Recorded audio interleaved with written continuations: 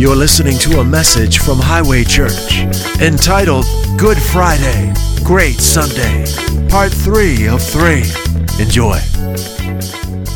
We began a 3-part series, which we're going to finish today.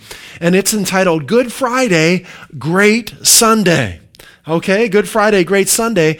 And we learned that Christianity is not about heaven and hell. It's about God's amazing love for you. So important to know that. We learned that the cross was not the goal of Jesus. It was the means to the goal. The goal of Jesus was the resurrection. Jesus didn't come to die. He came to defeat death, to end our separation from God, to wipe out the distance between you and God, to bring us into union with God, that we can enter into a living, real life, everyday, moment by moment relationship with God, that we can walk with God through our days. Isn't that awesome?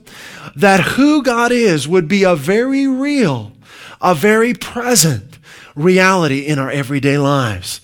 And that's what Christianity is. It's about a real life relationship with God. It's not about a religion. And that's what Highway Church is all about. Real life relationship with the real Jesus. We want the real Jesus. We're not interested in man's idea of Jesus. We want the real thing. All right? So our relationship with God is huge. It's really the most important relationship we have or don't have. And our relationship with God comes to life when God becomes your plan A and there is no plan B. That's when you really get to know Him. In other words, when you're fully depending on Him. When God becomes your plan A and plan B gets tossed out the window. See, God is love. It tells us that in 1 John chapter 4, verse 8. And love doesn't want to be pushed off to the side and brought out and dusted off for special occasions. Love wants to be intimately involved in everything that we do. Love wants to be the fabric of our lives. God wants His promises, His word to be the stuff that we're made of. And far too often what I've seen over the years in walking with the Lord, a number of Christians who love God and they read their Bible, but they're looking to man for answers with a little prayer to God on the side. And man, they'll talk to everyone they can talk to. They'll spend all kinds of money to try and get to meet so-and-so and get a meeting with so-and-so and do this and do that. And after they've exhausted these other options, maybe they'll begin to pray or talk to God more or realize they need God's direction and guidance in our lives. And hey, we can all relate to that. We all have weaknesses, right? We all have things in our lives. There are things that are challenging for me that may not be challenging for you because we're all unique in one sense. We can all relate to each other, but there are weaknesses I have you don't have. And there may be weaknesses you have that I don't have. So we can all relate to that, but man didn't create you. So to look to man for answers, it's going to fall short. Man didn't create you, and man is faulty. So knowing that we're all faulty in some respect, we've all fallen short of God's glory in some respect, and knowing that man didn't create us, we want to look directly to God for the guidance and the issues and the answers we need in our lives. Now, if you look to man for a solution, keep in mind that they're not you, right? So they may have different strengths than you have and different weaknesses than you have. So what worked for them, the little plan they created and they're selling on Amazon, and they maybe had some success, how do you know that's going to work for you? I know this, that so-and-so's plan for you can't even come close to what faith in God's promises will do for you. Because so-and-so didn't create you. You're not so-and-so, you're you. And that's what's wonderful about God's promises. They're customized for the need of the moment. So you might need 50% of this and 18% of that and 12% of that, and God's promises come in and just meet every need, meet every nuance of your situation. Physically, spiritually, mentally, emotionally, God's promises are that way. And there's no technology, there's no discovery, there's no advancement or diet plan or regiment that can ever do for you what faith in God's promises will do. Can't even come close. There's nothing that man offers us that can even begin to compare to the light speed of God's promises, to the absoluteness of God's promises, to the thoroughness and completeness of God's promises. So when I go directly to the maker of heaven and earth and I take him at his word, it activates a power that's beyond what man could ever even come close to. God's promises are alive. His word's alive. And it responds to the uniqueness of us. It responds to the uniqueness of our situation. And we need that. We need a custom plan. We need a personal trainer. We do. For our lives. And I don't mean hiring a man or a woman to train you. I know we need a coach for life. We do. And guess what? Jesus told his disciples who spent over 3 years with him, I'm going back to the Father, but don't go anywhere until the coach comes. Until your personal trainer arrives. And they waited in Jerusalem for the Holy Spirit. And he came. And then they were equipped to go out and fulfill their destiny.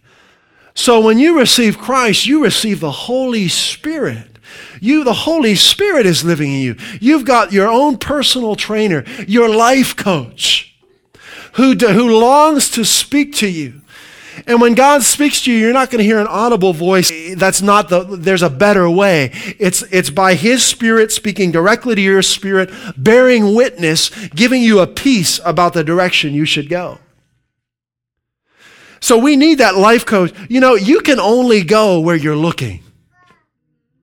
There isn't one of us here that could stare at this screen and walk out to the parking lot and find our car. Couldn't do it. You can only go where you're looking. So if you're looking to man for answers, you can only get as far as they got. And God has so much more for you than what man has. So when you're looking to God, you're going to go where he is. You're going to go in the direction that he has for your life because you can only go where you're looking. So our relationship with God comes to life when we look to him directly for the answers that we need, directly for our needs to be met, whatever those needs might be. Let's look at some examples of this in the Word in Matthew chapter 9. We talked about this last week, and we're going to go a little deeper this week as we finish up this series. By what we believe or what we don't believe, we can limit God or allow him to be limitless in our lives. And this absolutely blew the doors off of my religious thinking when I began to read the words of Jesus. And this is Matthew chapter 9. We're going to start in verse 28. And Jesus, the one that we worship, our Lord and our Savior, the one who showed his hands to Thomas, he's speaking. In verse 28, and right before that, the two blind men have been calling out to Jesus as Jesus is passing by saying, Son of David, have mercy on us. So Jesus, it says, when he had come into the house, the blind men came to him. And Jesus said to them, what are the first words out of his mouth? What's he say? Do you believe? Is that like an ethereal, irrelevant question? Or is that the heart of the issue? I love when Jesus speaks because he goes right to the heart of the issue. He says, do you believe? In other words, have you opened your heart to the reality of who I am? Now, these men can't physically see. What does who Jesus is have to do with them being able to see everything? Because he came to make us well. So he says, have you opened your heart to the reality of who I am? Do you believe that I'm able to do this? I love that he didn't give him an examination. That he didn't say, let's see, is this genetic or were you in an accident? Or, what's your family history? Or fill out this questionnaire first and let me look at it. He doesn't need all that. See, the light speed of God's word will supersede all that and take you right into wholeness. This is who he is. He says, do you believe that I'm able to do this? It doesn't matter where you're from. Doesn't matter what got you into this situation. Who I am will get you out. But do you believe that? And look what they say, without hesitation. What do they say? Maybe. Yes, Lord. Yes, and they say, Lord. They recognize, we know that they recognized who he was because they called him Son of David. Have mercy on us, just before this. So they had faith in him that he was the Messiah.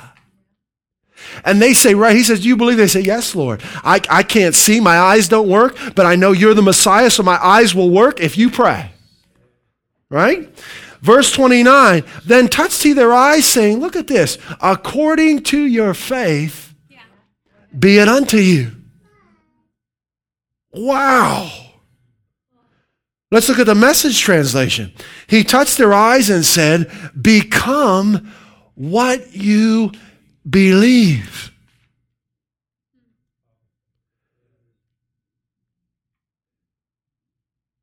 Takes all the limits off. Opens the doors wide here. See, what I was led to believe growing up is that God puts these boundaries around you.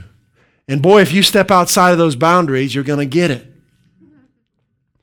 But the real Jesus, I find, doing everything he can to exhort us to believe. And the only time, the time that I see where he rebukes his disciples is when they don't believe. So he's saying, grab a hold of who I am. Open your heart to the reality of who I am. And let me be your all in all. Put your faith in me and let who I am show up in your life. Become what you believe. So this believing is a big deal with God. The world minimizes this. And now they've grabbed a hold of a little bit of it and they sing songs about believing in yourself and if you can do it if you just believe. And there's a little bit of truth in there, right? But faith in yourself can only take you so far. But faith in him is limitless. There's nothing God won't do for you. And we're going to see that. Let's go on to Matthew chapter 8, verse 13. And Jesus is talking with the centurion. And the centurion, just to save time, this man came to Jesus and he said, my servant's, he's paralyzed, he's suffering. And Jesus says, I'll come and heal him. He says, it's not necessary. He said, all you've got to do is speak the word. And Jesus is amazed at this man's faith. And Jesus says to him in verse 13, then Jesus said to the centurion, go your way, and as you have believed, so be it done for you. So we don't determine what God's will is by what we believe, but what we believe determines whether or not we experience God's will. Did you catch that? So we don't create or determine God's will by what we believe. His will has already been established. But what we believe determines whether or not we personally will experience God's will. And this is so important to understand because God has designed that we live by faith, not by our intellect, not by trying to figure things out and try and get more education and somehow find an answer. But by faith. What does that mean? Faith in what? Faith in him. Faith in his amazing love for us. That he loves us so much that he's provided more than we could ever need for our lives in each and every situation that we face. It's living by faith. And this is so important to understand. In fact, in Matthew chapter 13, verse 58, when Jesus was in his own country, they began to make fun of him. They said, "Who is this? This is Joseph's son, the carpenter's son." They heard about him, but when they saw him in person, they thought we know this guy. Right, in verse 58 it said, "Now he," this is Jesus, "did not do many mighty works there." Why?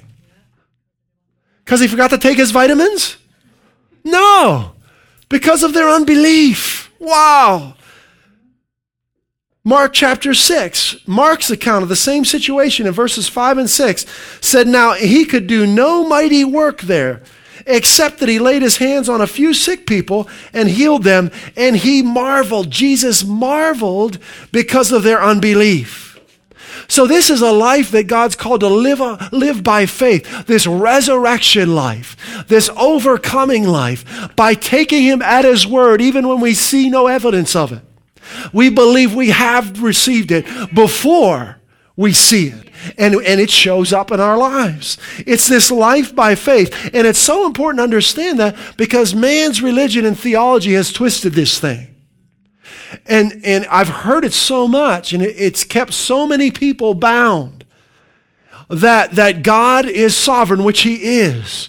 But they translate his sovereignty to mean that he does whatever he wants, whenever he wants to. And that everything that happens in our lives is God's will. But the Bible doesn't teach that. Jesus doesn't teach that. Jesus says, "Become what you believe, according to your faith be it done unto you." See, we don't take anything away from God by teaching this, just saying what Jesus said.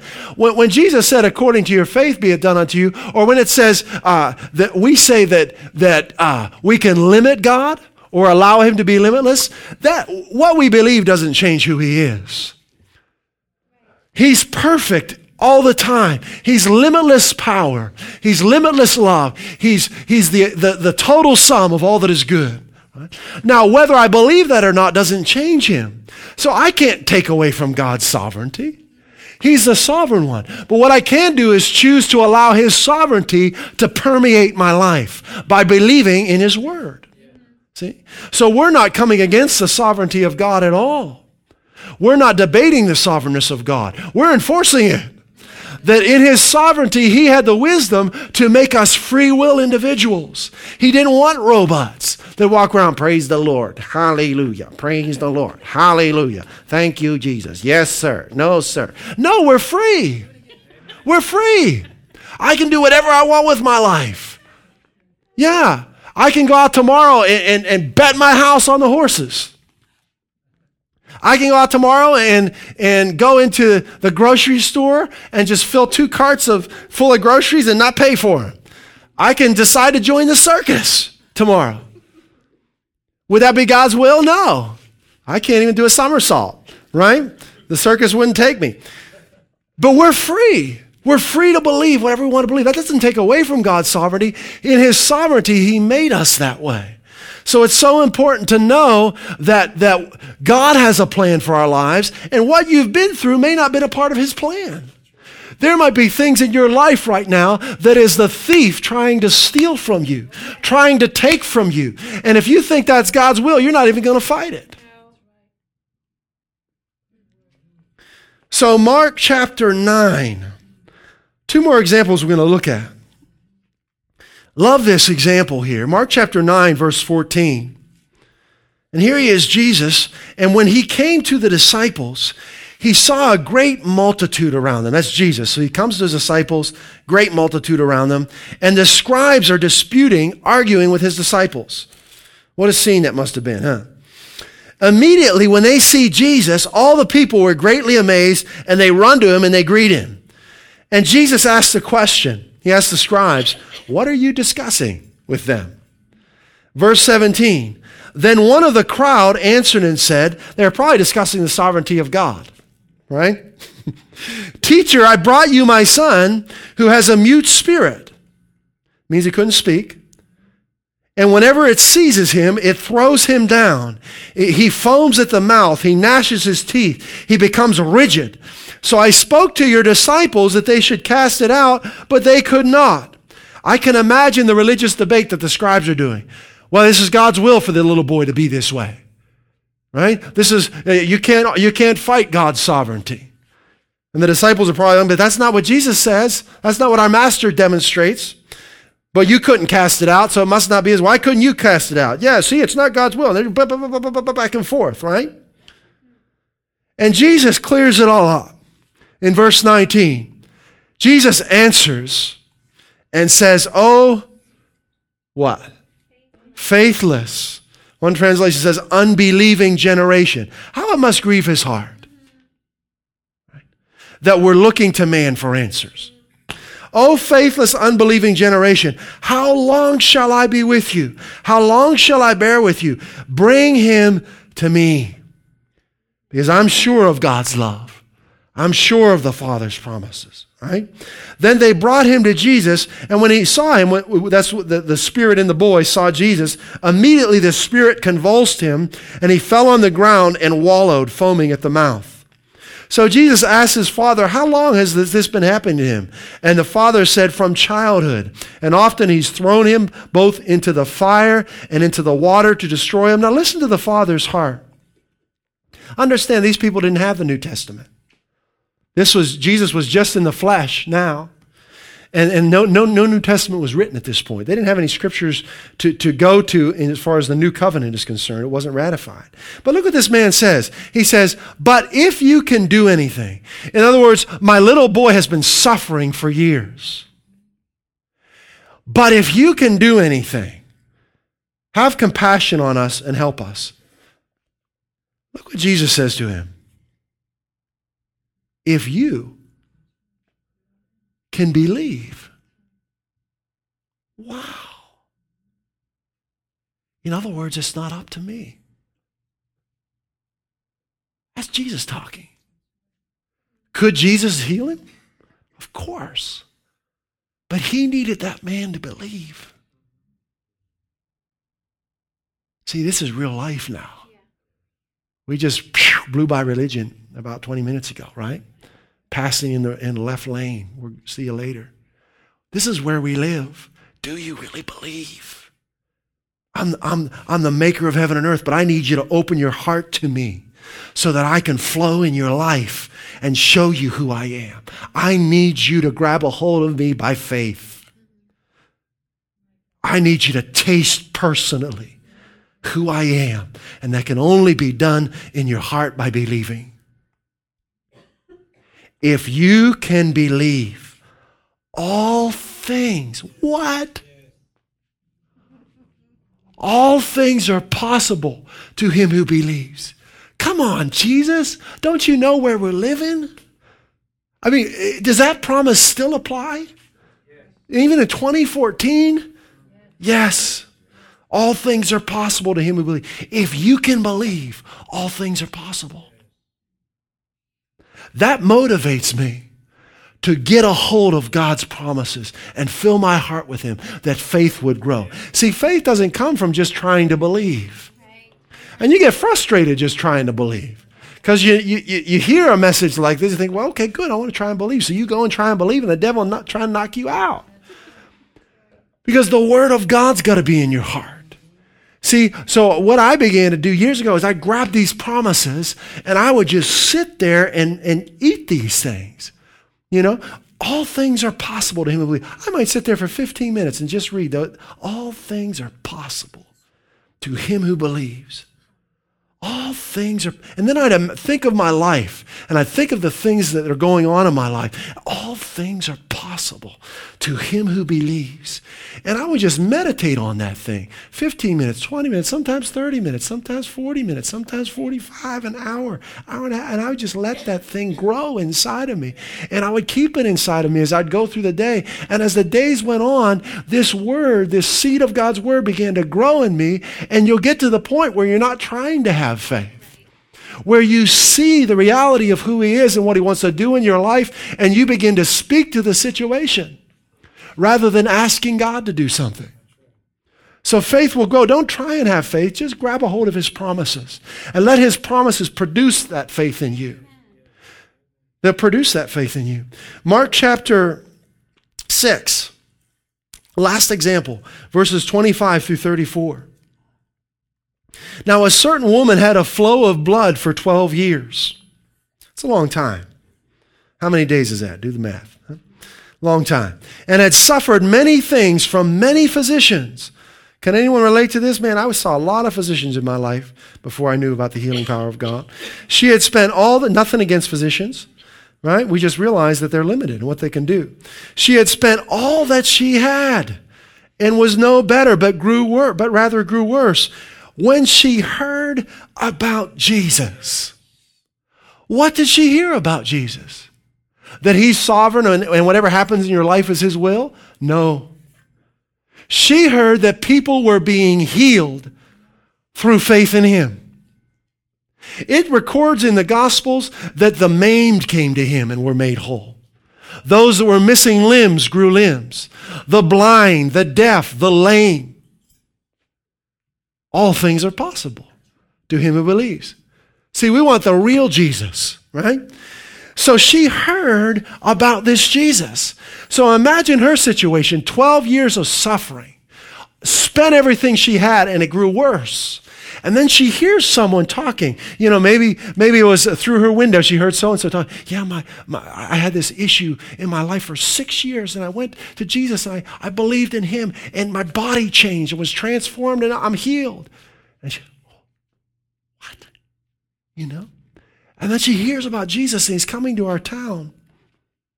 And look what she does. She comes behind him in the crowd, and she touches his garment.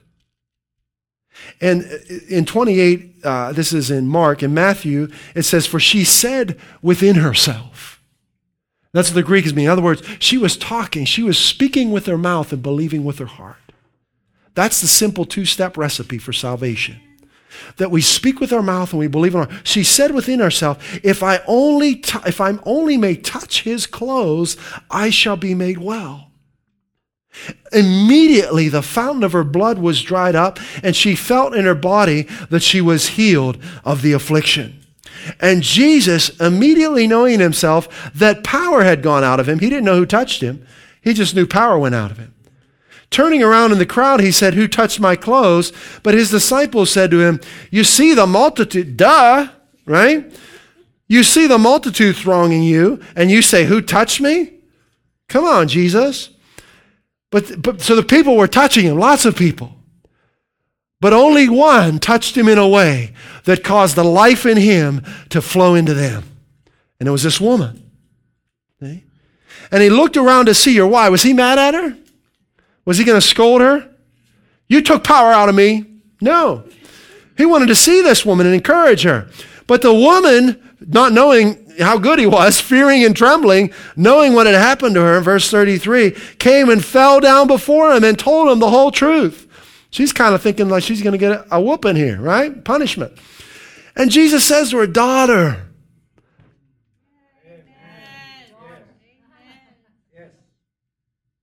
Isn't that good? Yes. It's a term of endearment. You're in my family. Your faith has made you well. Your faith, King James says, made you whole. It's the word sozo in the Greek. Soteria, sozo, which is some translations says has saved you. See, we talk about salvation, man talks about salvation as if that means going to heaven. Of course you go to heaven if you're saved, but salvation is being made whole according to Jesus. It's a wholeness that God's provided, spirit, soul, and body. It's the same Greek word here. Your faith has saved you. Go in peace and be healed of your affliction. Verse 34 in the Amplified. And he said to her, daughter, your faith, your trust and confidence in me, springing from faith in God, has restored you to health. Go into peace and be continually healed and freed from your distressing bodily disease. Enter into this life where faith in me makes you well and keeps you well.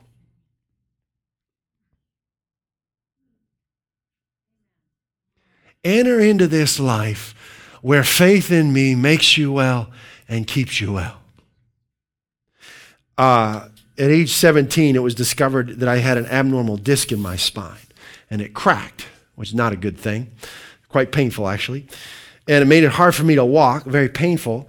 So I come from a medical family. My dad knew one of the physicians that worked for was on the Pittsburgh Steelers staff, because I lived in that area. So I got to go see one of the Pittsburgh Steelers physicians. I thought that was really cool.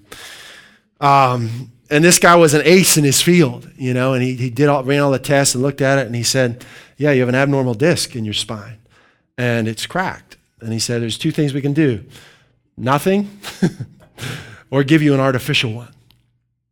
And they didn't want to do that because of my age. So there was really nothing they could do, basically. I didn't know the Bible. I didn't know the scriptures we shared with you this morning. But a couple years later, I began to read the Bible. And I began to meditate on these promises. And I began to study the scriptures for a number of years, probably 5-6 years. Let's see, 5 or 6 years. And I still wasn't really sure that it was God's will for me to be well. But as I began to look at Jesus and see, he cleared that up for me, that he is the will of God revealed. And I began to speak to my body. And it was about 8 years ago, I had an issue where I jumped off a porch, was playing with the kids, and I twisted funny, and my back really started to bother me. And of course, thoughts come in, and the enemy comes in. Oh, see, that's that abnormal disc in your spine. You're not going to be able to walk. You're not going to do this. So I took a couple days off of work, and I laid in my bed, and I just opened my Bible to Acts chapter 2 or 3 there. And I just began to look at some of the scriptures I shared with you, and then I began to look at one of my favorites in Acts chapter 2, where Peter and John are about to go into the temple, and there's a man who's lame begging in the temple, and they say to him, in the name of Jesus Christ of Nazareth, rise up and walk. And in Acts 3:7, it says that they grabbed him by the hand, and it says immediately his feet and ankle bones received strength, and leaping up he stood and walked and entered into the temple with them, praising God. So I would just lay there in bed, and I would imagine my disc just being perfectly formed based on God's promises. And I would begin to speak that to my disc. Disc, you're perfectly formed. You're perfectly whole, shaped perfectly, flexible. Vertebrae, you're aligned perfectly. Every joint is aligned. Nerves, you're perfect and whole and healthy. For it is written, with the stripes that wounded Jesus, we have been healed. And I just now keep in mind, I had been studying healing prior to that, but this issue came up and I needed to address it. And it was probably a good day. And then by the next day, I was up walking around, sitting around, and about 2 days later, I was back into work as if nothing had ever happened, and never had an issue since. But that's the life and power in the promises of God. And you simply apply it like you're applying an ointment to a wound. So as I'm laying in bed there, the pain in my back, I'm applying the Word of God to it. Just rubbing it in. Now, if you have a cut, I got a cut yesterday. If I put ointment on that cut, you're not going to see it disappear. That ointment's going to get inside of it, right, and affect the cells. God's Word will get inside of you and transform you. Last scripture, we're going to close. Psalm 138, verses 1 and 2. Says, I will praise you with my whole heart. Before the gods, I will sing praises to you. I will worship toward your holy temple and praise your name for your loving kindness and your truth. Why? For you have magnified your word above all your name. And verse 8 says, the Lord will accomplish what concerns me. Thy loving kindness, O Lord, is everlasting.